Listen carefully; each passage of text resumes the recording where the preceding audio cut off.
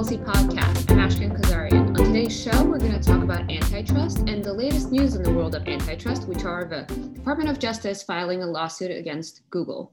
Joining me are Ashish Agarwal, our Deputy General Counsel and Antitrust Counsel, and Baron Zokas, the founder of Tech Freedom, and you know who he is.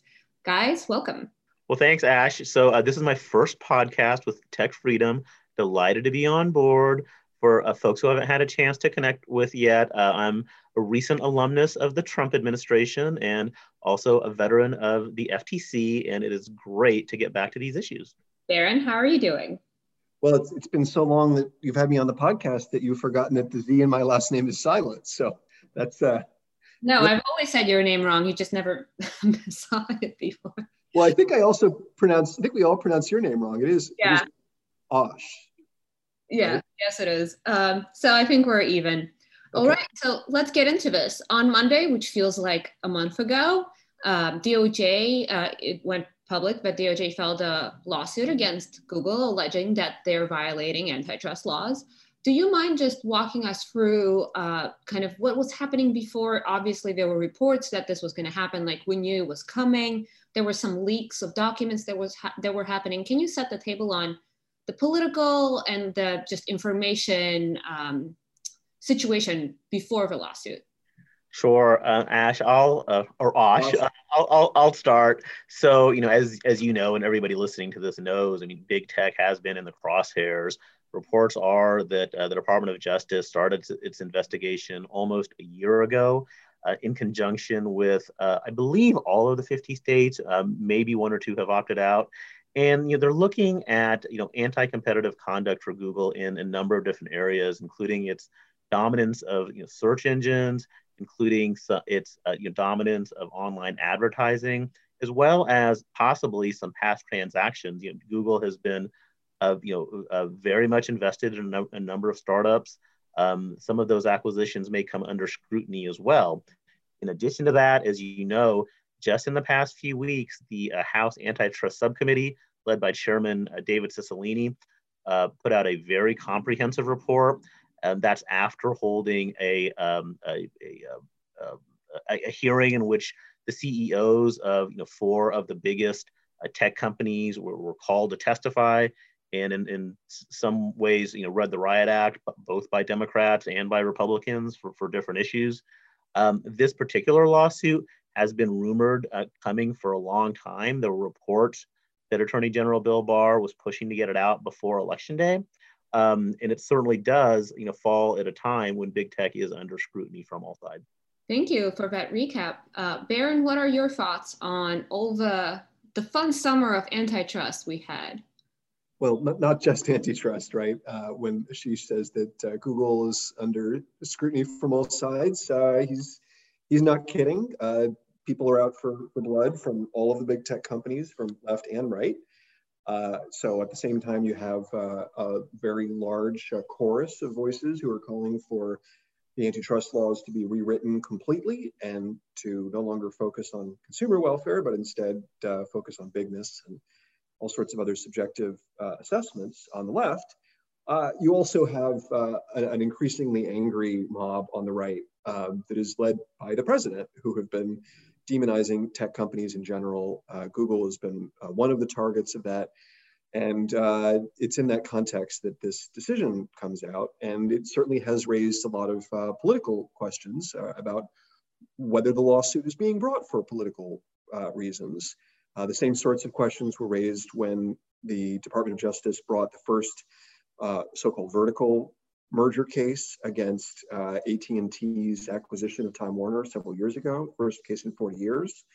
And that case was tossed out, almost laughed out of court. And a lot of people wondered why that case was brought. And they're wondering now why this case was brought. And it's not unreasonable to think that there was some degree of political calculation, if only to get the president and Republicans to stop screaming at the Department of Justice about the case.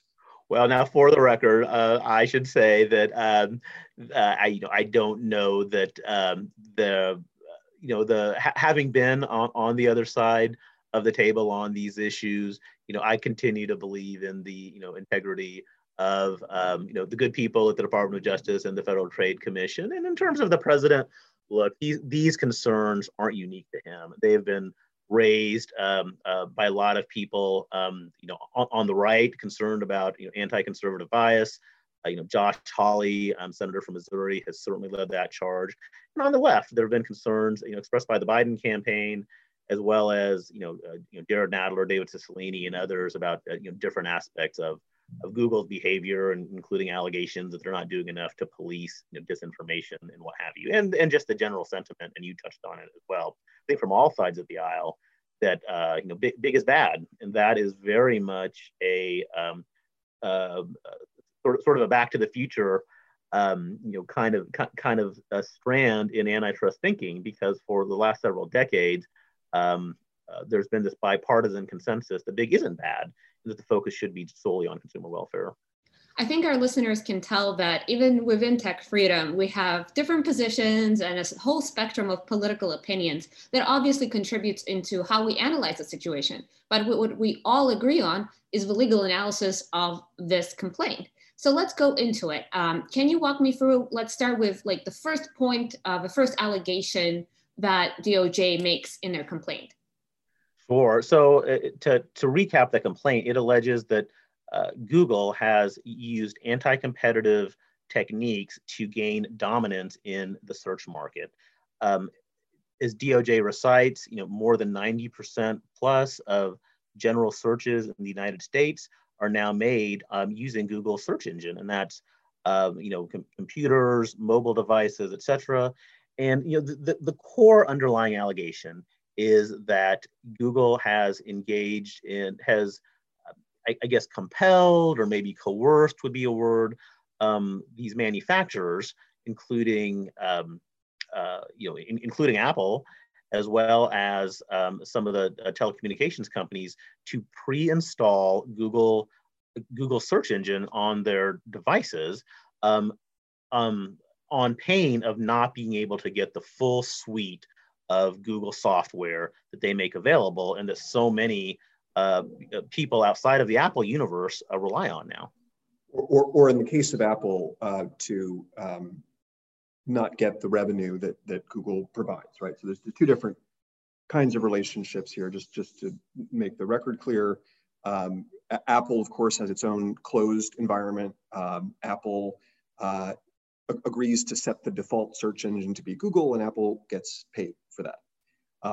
And then there's Android, which is the operating system that Google develops, that is the world's most popular operating system, where Google requires that if you want to get the suite of basic Google apps, including the App Store and revenue sharing, that you also agree to set Google to be the default search engine in the browser on the phone. All right, so let's talk about one of the main questions that have been discussed since the complaint was filed, and that is the definition of a market that DOJ presented and the definition of a market that the law has. At least to me, it seems that the definition DOJ presented was so specific that it only applied to Google. Would you guys agree, disagree? What are the intricacies around it? Well, I would very much agree with the premise of your question, Ash, which is that DOJ, in my own view, really did define the market much too narrowly in several respects. So, DOJ has defined the market to include only companies that allow for licensable software. So that excludes Apple, and Apple has, I believe, it's 60% of the mobile phone market in the country, and it isn't obvious to me, at least, as to why you would exclude Apple from the market when there are obviously very vigorous competitors with Google. DOJ also defines the market by focusing on general searches. So a general search would be if you were to go in your phone and ask when was Otto von Bismarck born? Well, that's a very interesting question. But where Google and other companies make money is on product searches. And so if you were to enter a search into, can I buy a new television? How much was it? What's the best brand? And Ash, I know that's something that you're focused on pretty much every week. Then you're going to get a bunch of ads sponsored by television manufacturers.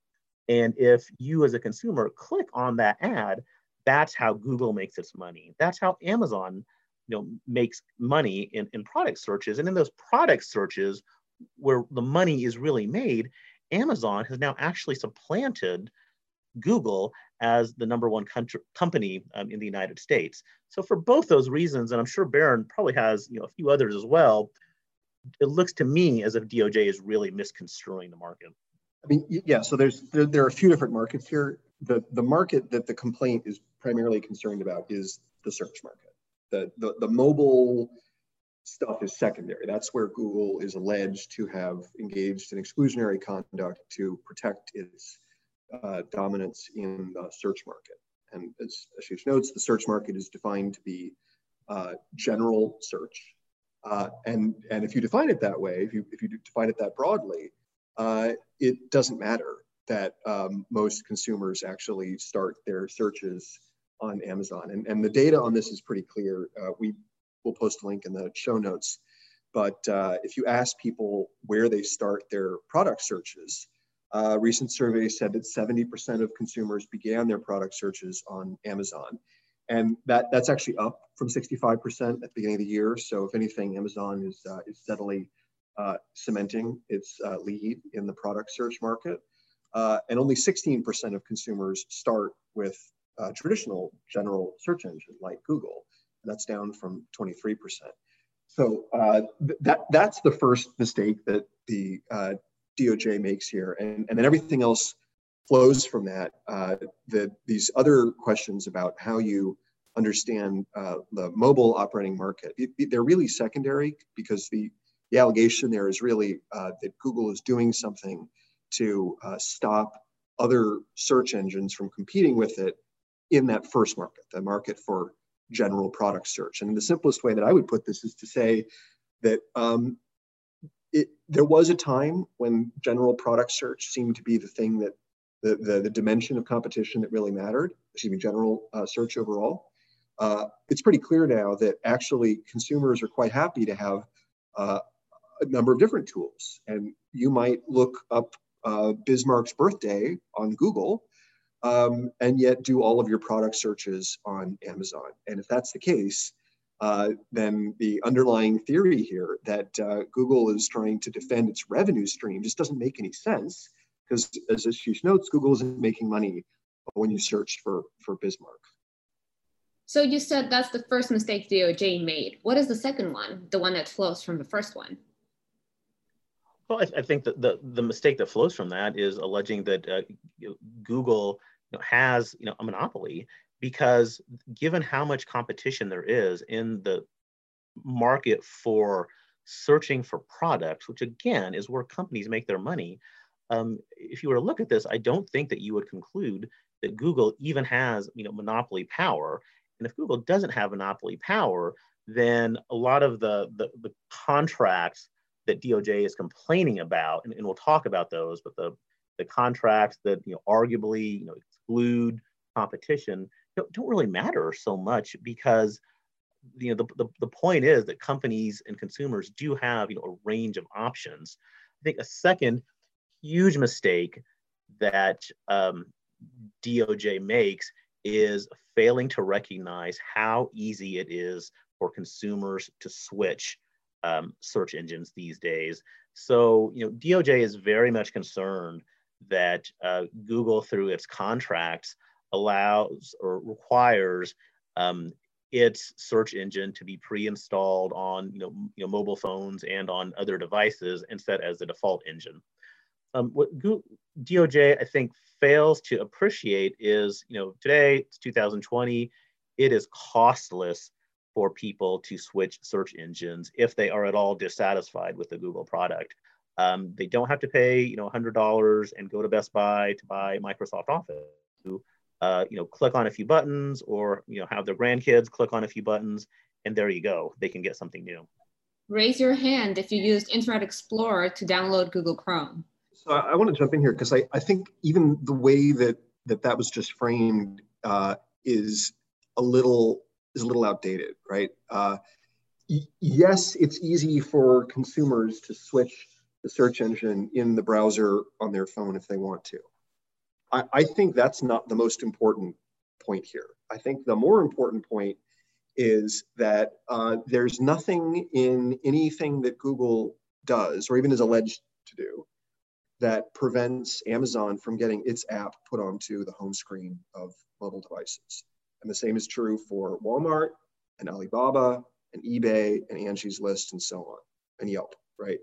And my point is that even if this gets back to the original point, right? Even if it's true that almost everyone uses Google to search for things like Bismarck's birthday, it's just increasingly less true that people rely on Google for searching for product or a service provider. And when you're thinking about the mobile experience, it's you don't need to change. You don't need the search engine. You don't need to switch or to do anything to the settings. All you need to do is know how to get to Amazon or Yelp or whatever. And this is really important. The word pre-install is used 59 times in the complaint. And the Department of Justice would have you believe that, they actually say this at one point, they say that the requirement that Google imposes that Google's suite of apps be pre-installed on the device deters the phone makers or the wireless carriers from pre-installing other apps.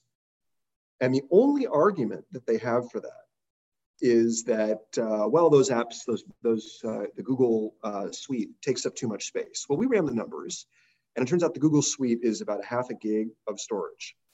The typical phone today is 128 gigs. Some of them might be 64 gigs. But you can see we're talking about less than 0.5% or less than 1% of the total device storage space. So that can't possibly be a reason why an OEM or a carrier wouldn't have an incentive to pre-install apps. And in fact, the OEMs and the carriers get paid for Yelp or Amazon or Walmart to get their apps preloaded on the home screen. And what Google is requiring is simply that its suite of apps be put in one folder on the home screen, but there are still 15 other icons that are accessible to the user. So what this really comes down to, if you want to think about it, is the Department of Justice says again and again that it's not enough because Google requires that the default search engine in the browser be Google, and that the search engine on the search bar at the bottom of the home screen and the voice assistant, that those only go to Google and those can't be changed. So to me, the right question to ask is, yes, that encourages people to use Google search engine, clearly, right? Well, Google's also developed the world's most popular operating system and gives it away for free. And they have to have a business model for that. And the business model clearly is encouraging people to use Google search. And the question is that an invalid trade-off to make that operating system available when you're not doing anything to stop people from installing apps that can be used to conduct product searches, which is where all the money's made? Let's set aside the complaint and talk about the state of law right now. Not the proposals, not what the House Democrats have in mind, but right now, what would be a violation of antitrust laws? What would really actually define Google as a monopoly? What do we have on the books? So right now, and really for the last 40 years, antitrust law has been focused on the consumer welfare standard. And what that means is that the antitrust enforcers are really focused on what's good for consumers as measured by price and output.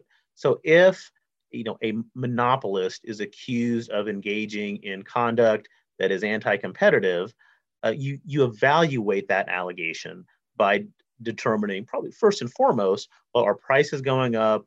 Is output going down? Do consumers have more choices, fewer choices? That sort of thing. Baron, so what would be a violation of that standard? And would Google's case fit under that? Well, having a monopoly is not a violation of antitrust law. What is a violation is acquiring that monopoly through illegal means or using that monopoly in some anti-competitive way, right? That's why the complaint, it's not enough for the complaint just to say that Google dominates the market for search, however defined. The complaint has to go further and say that Google is engaging in exclusionary conduct. That's what we've been discussing, this whole concept about pre-installing apps and setting Google as the default search engine. That's the alleged violation, not the monopoly. You know, Baron, you're absolutely right about that point. But one of the concerns that I have about DOJ's complaint is that it almost does get to this idea that having a large market share and being a very big company are bad things. The complaint repeatedly talks about how the scale that it takes to get into the search market, and the probably billions of web pages that are out there to create an index. Apparently, only Google and Microsoft domestically have those capabilities. But the problem is, one of the themes in DOJ's complaint is that alone is problematic from the standpoint of competition. Just that theme is something that is very different from what you've seen from antitrust enforcers on both sides of the aisle over the last several decades. I want to take another step, not back, but aside, and talk about Europe. We often talk about technology regulation in the US and compare it to European ones because their standards and their policies and their ideas on what is good policy often differ from what we have here in the United States. Can you give me a rundown of what has been going on in Europe with a commission? We heard about some big fines for tech companies pretty recently. So the last time that the European Commission brought an antitrust suit against Google in 2018, we called it the stupidest antitrust suit of all time. And the reason is that it did the same thing that DOJ is doing here. It asserted that Google and Apple don't compete in the operating system market just because Apple doesn't give away its operating system for free and Google does. So that just gives you a sense of how I think divorced from real world reality the European Commission is in its approach. But that's just one example. The European Commission has been very active in bringing antitrust enforcement actions over the years. They've done it against Google, but before Google, it was Microsoft. So after the Microsoft case in the US was settled, Microsoft went through another decade of litigation in Europe. And first it was about Windows Media Player, and the European Commission forced them to create a Europe-only version of Windows that didn't have Windows Media Player. And I think something like, I don't remember the number, but something like 16 people downloaded that version. And so, that was a big to-do about nothing. It was a remedy that didn't change anything in the market because nobody wanted the thing that the European Commission thought they needed. And then the European Commission went through basically the same thing with Microsoft over browsers, when Microsoft was alleged to be trying to leverage its operating system, so-called monopoly, to try to keep a hold of the browser market. Well, clearly that didn't work. It hasn't worked anywhere. But European Commission was very convinced that unless they force Microsoft to give consumers a choice, that Internet Explorer was going to continue to take over the world. And that gave birth to the browser ballot, which forced consumers to pick which browser they wanted to use. And the bottom line is that after a great deal of engineering kerfuffle, nothing changed in the marketplace. Consumers continued to pick the browser that they wanted, which is what they did anyway. Just like you always say that the number one search on Internet Explorer is for Google Chrome. I would like to chime in and say that one of the biggest triggers for me this week, we can have a new segment like Ash's Triggers, was a certain individual who is not a lawyer, but claims to be an antitrust law expert, who was talking about the great actions by the Russian monopoly agency and how they were not scared of Google because of the Cold War. And so they took swift action. And because they had Yandex, which is how you say it in Russian, the Russian search engine. And that's why Google was defeated in Russia. Well, let's start with the fact that apparently the defeat was actually the same thing, like having to choose between the two browsers, that option, that very, software fix. Number two is, unless this gentleman, well, I'm pretty sure he doesn't know, but Yandex has been spotted in actively working with Russian government, helping it spy on its citizens. Also, Yandex is not just a search engine. Yandex has their own taxi service, so think like Uber or Lyft. So Yandex is not just a search engine. They have a variety of specializations. On top of it, at least last time I worked in Russian Federation, which was quite a while ago, but still, Yandex was offering the service where you can pay them for your search results to show up higher.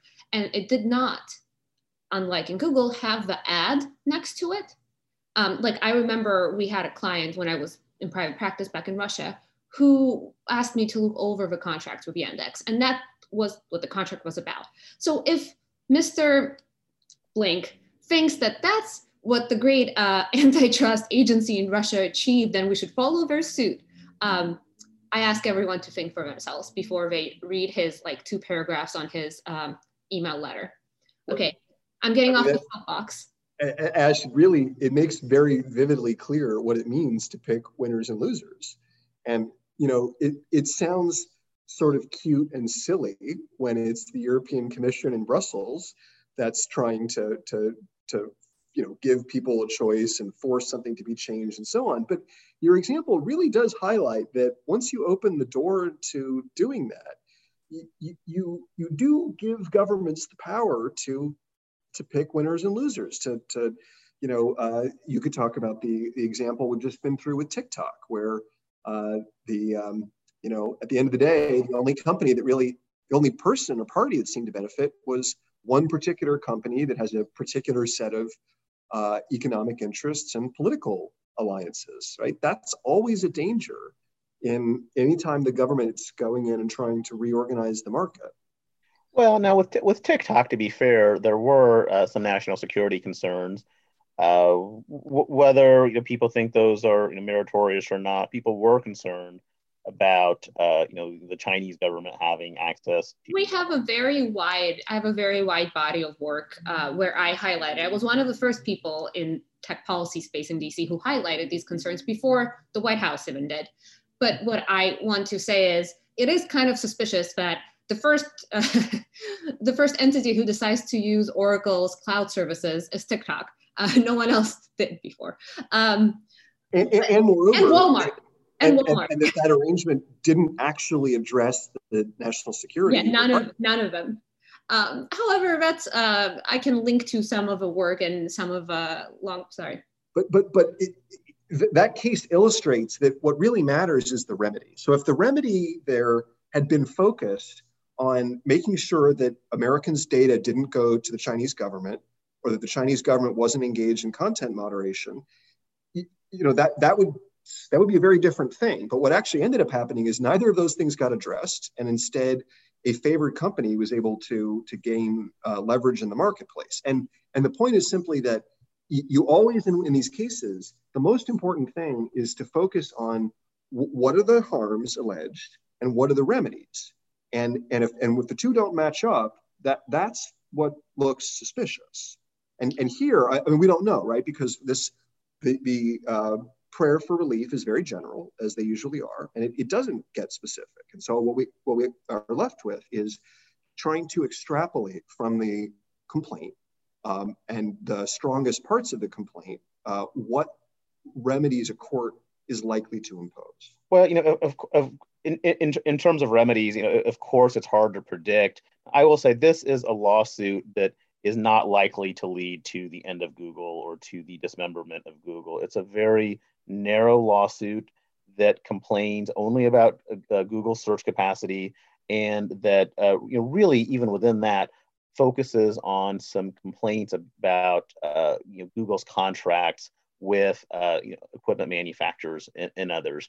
So in terms of what a remedy might look like, I would say that it's certainly within the realm of possibility that if Google were to lose, that the court might somehow limit Google's ability to engage in certain kinds of contracts with manufacturers. So, for example, the court might say that Google can no longer require, as a condition of making its Android software available, that a manufacturer can't pre-install other search engines.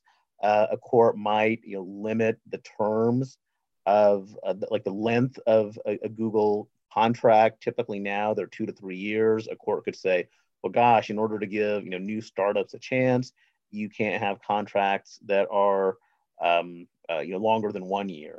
A court conceivably, this would be a more serious remedy. A court could say, hey, Google, you give your software away for free, and in exchange, you have all these expectations, including pre-installation on phones. Well, we recognize that you need to make money, and that's fine, but you have to make your Google software available to license. It's called FRAND terms, fair, reasonable, and neutral, non-discriminatory terms. So Google, instead of doing what you're doing now, you have to let manufacturers basically buy a license to your software. Interestingly enough, if a court were to do something like that, that probably would end up resulting in consumers paying more for their phones that run Android than now. So it's not clear that this lawsuit actually will end up helping consumers. Okay, so let's just talk about predictions and what do we predict happens with this lawsuit.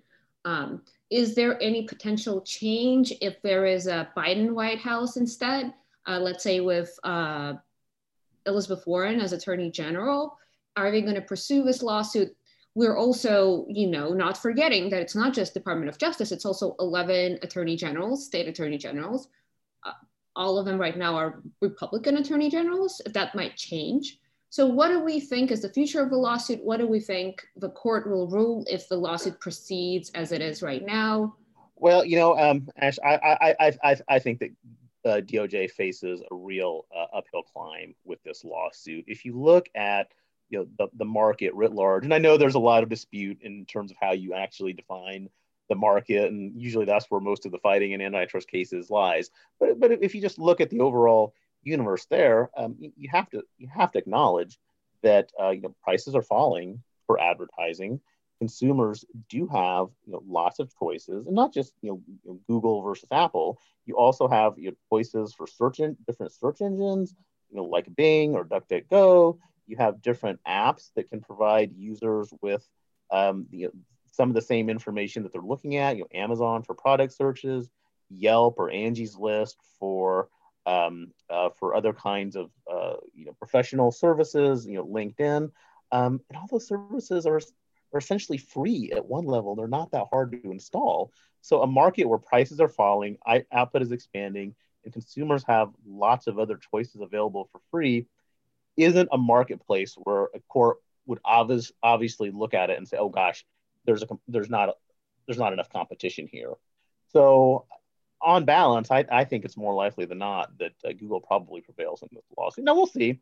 I mean, we'll see what evidence DOJ has. It's entirely possible that they will be able to point to some specific contracts that do have some problematic terms, and their complaint kind of make some allegations about that. But at the outset of this lawsuit, seems like an uphill climb.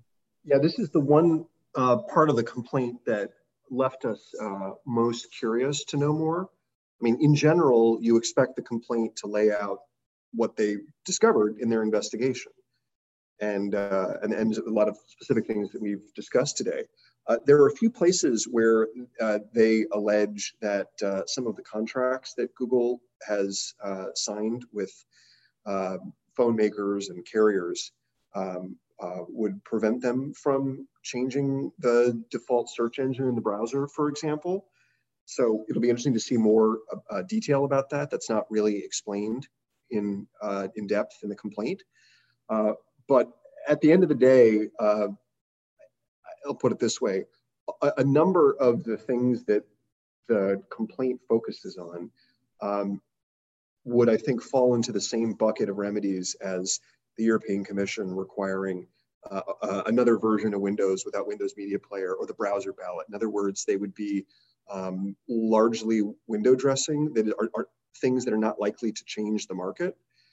And then there are a few other things that could be done that might actually change the market, but also where Google has a very good defense that ultimately, they try to get people to use Google search, and that's the value proposition for Android. And if you take that away, there's no free lunch. Android isn't going to be as good, or Google's going to start, instead of paying the carriers and the OEMs, the phone makers who make Android phones, Google might start charging them money.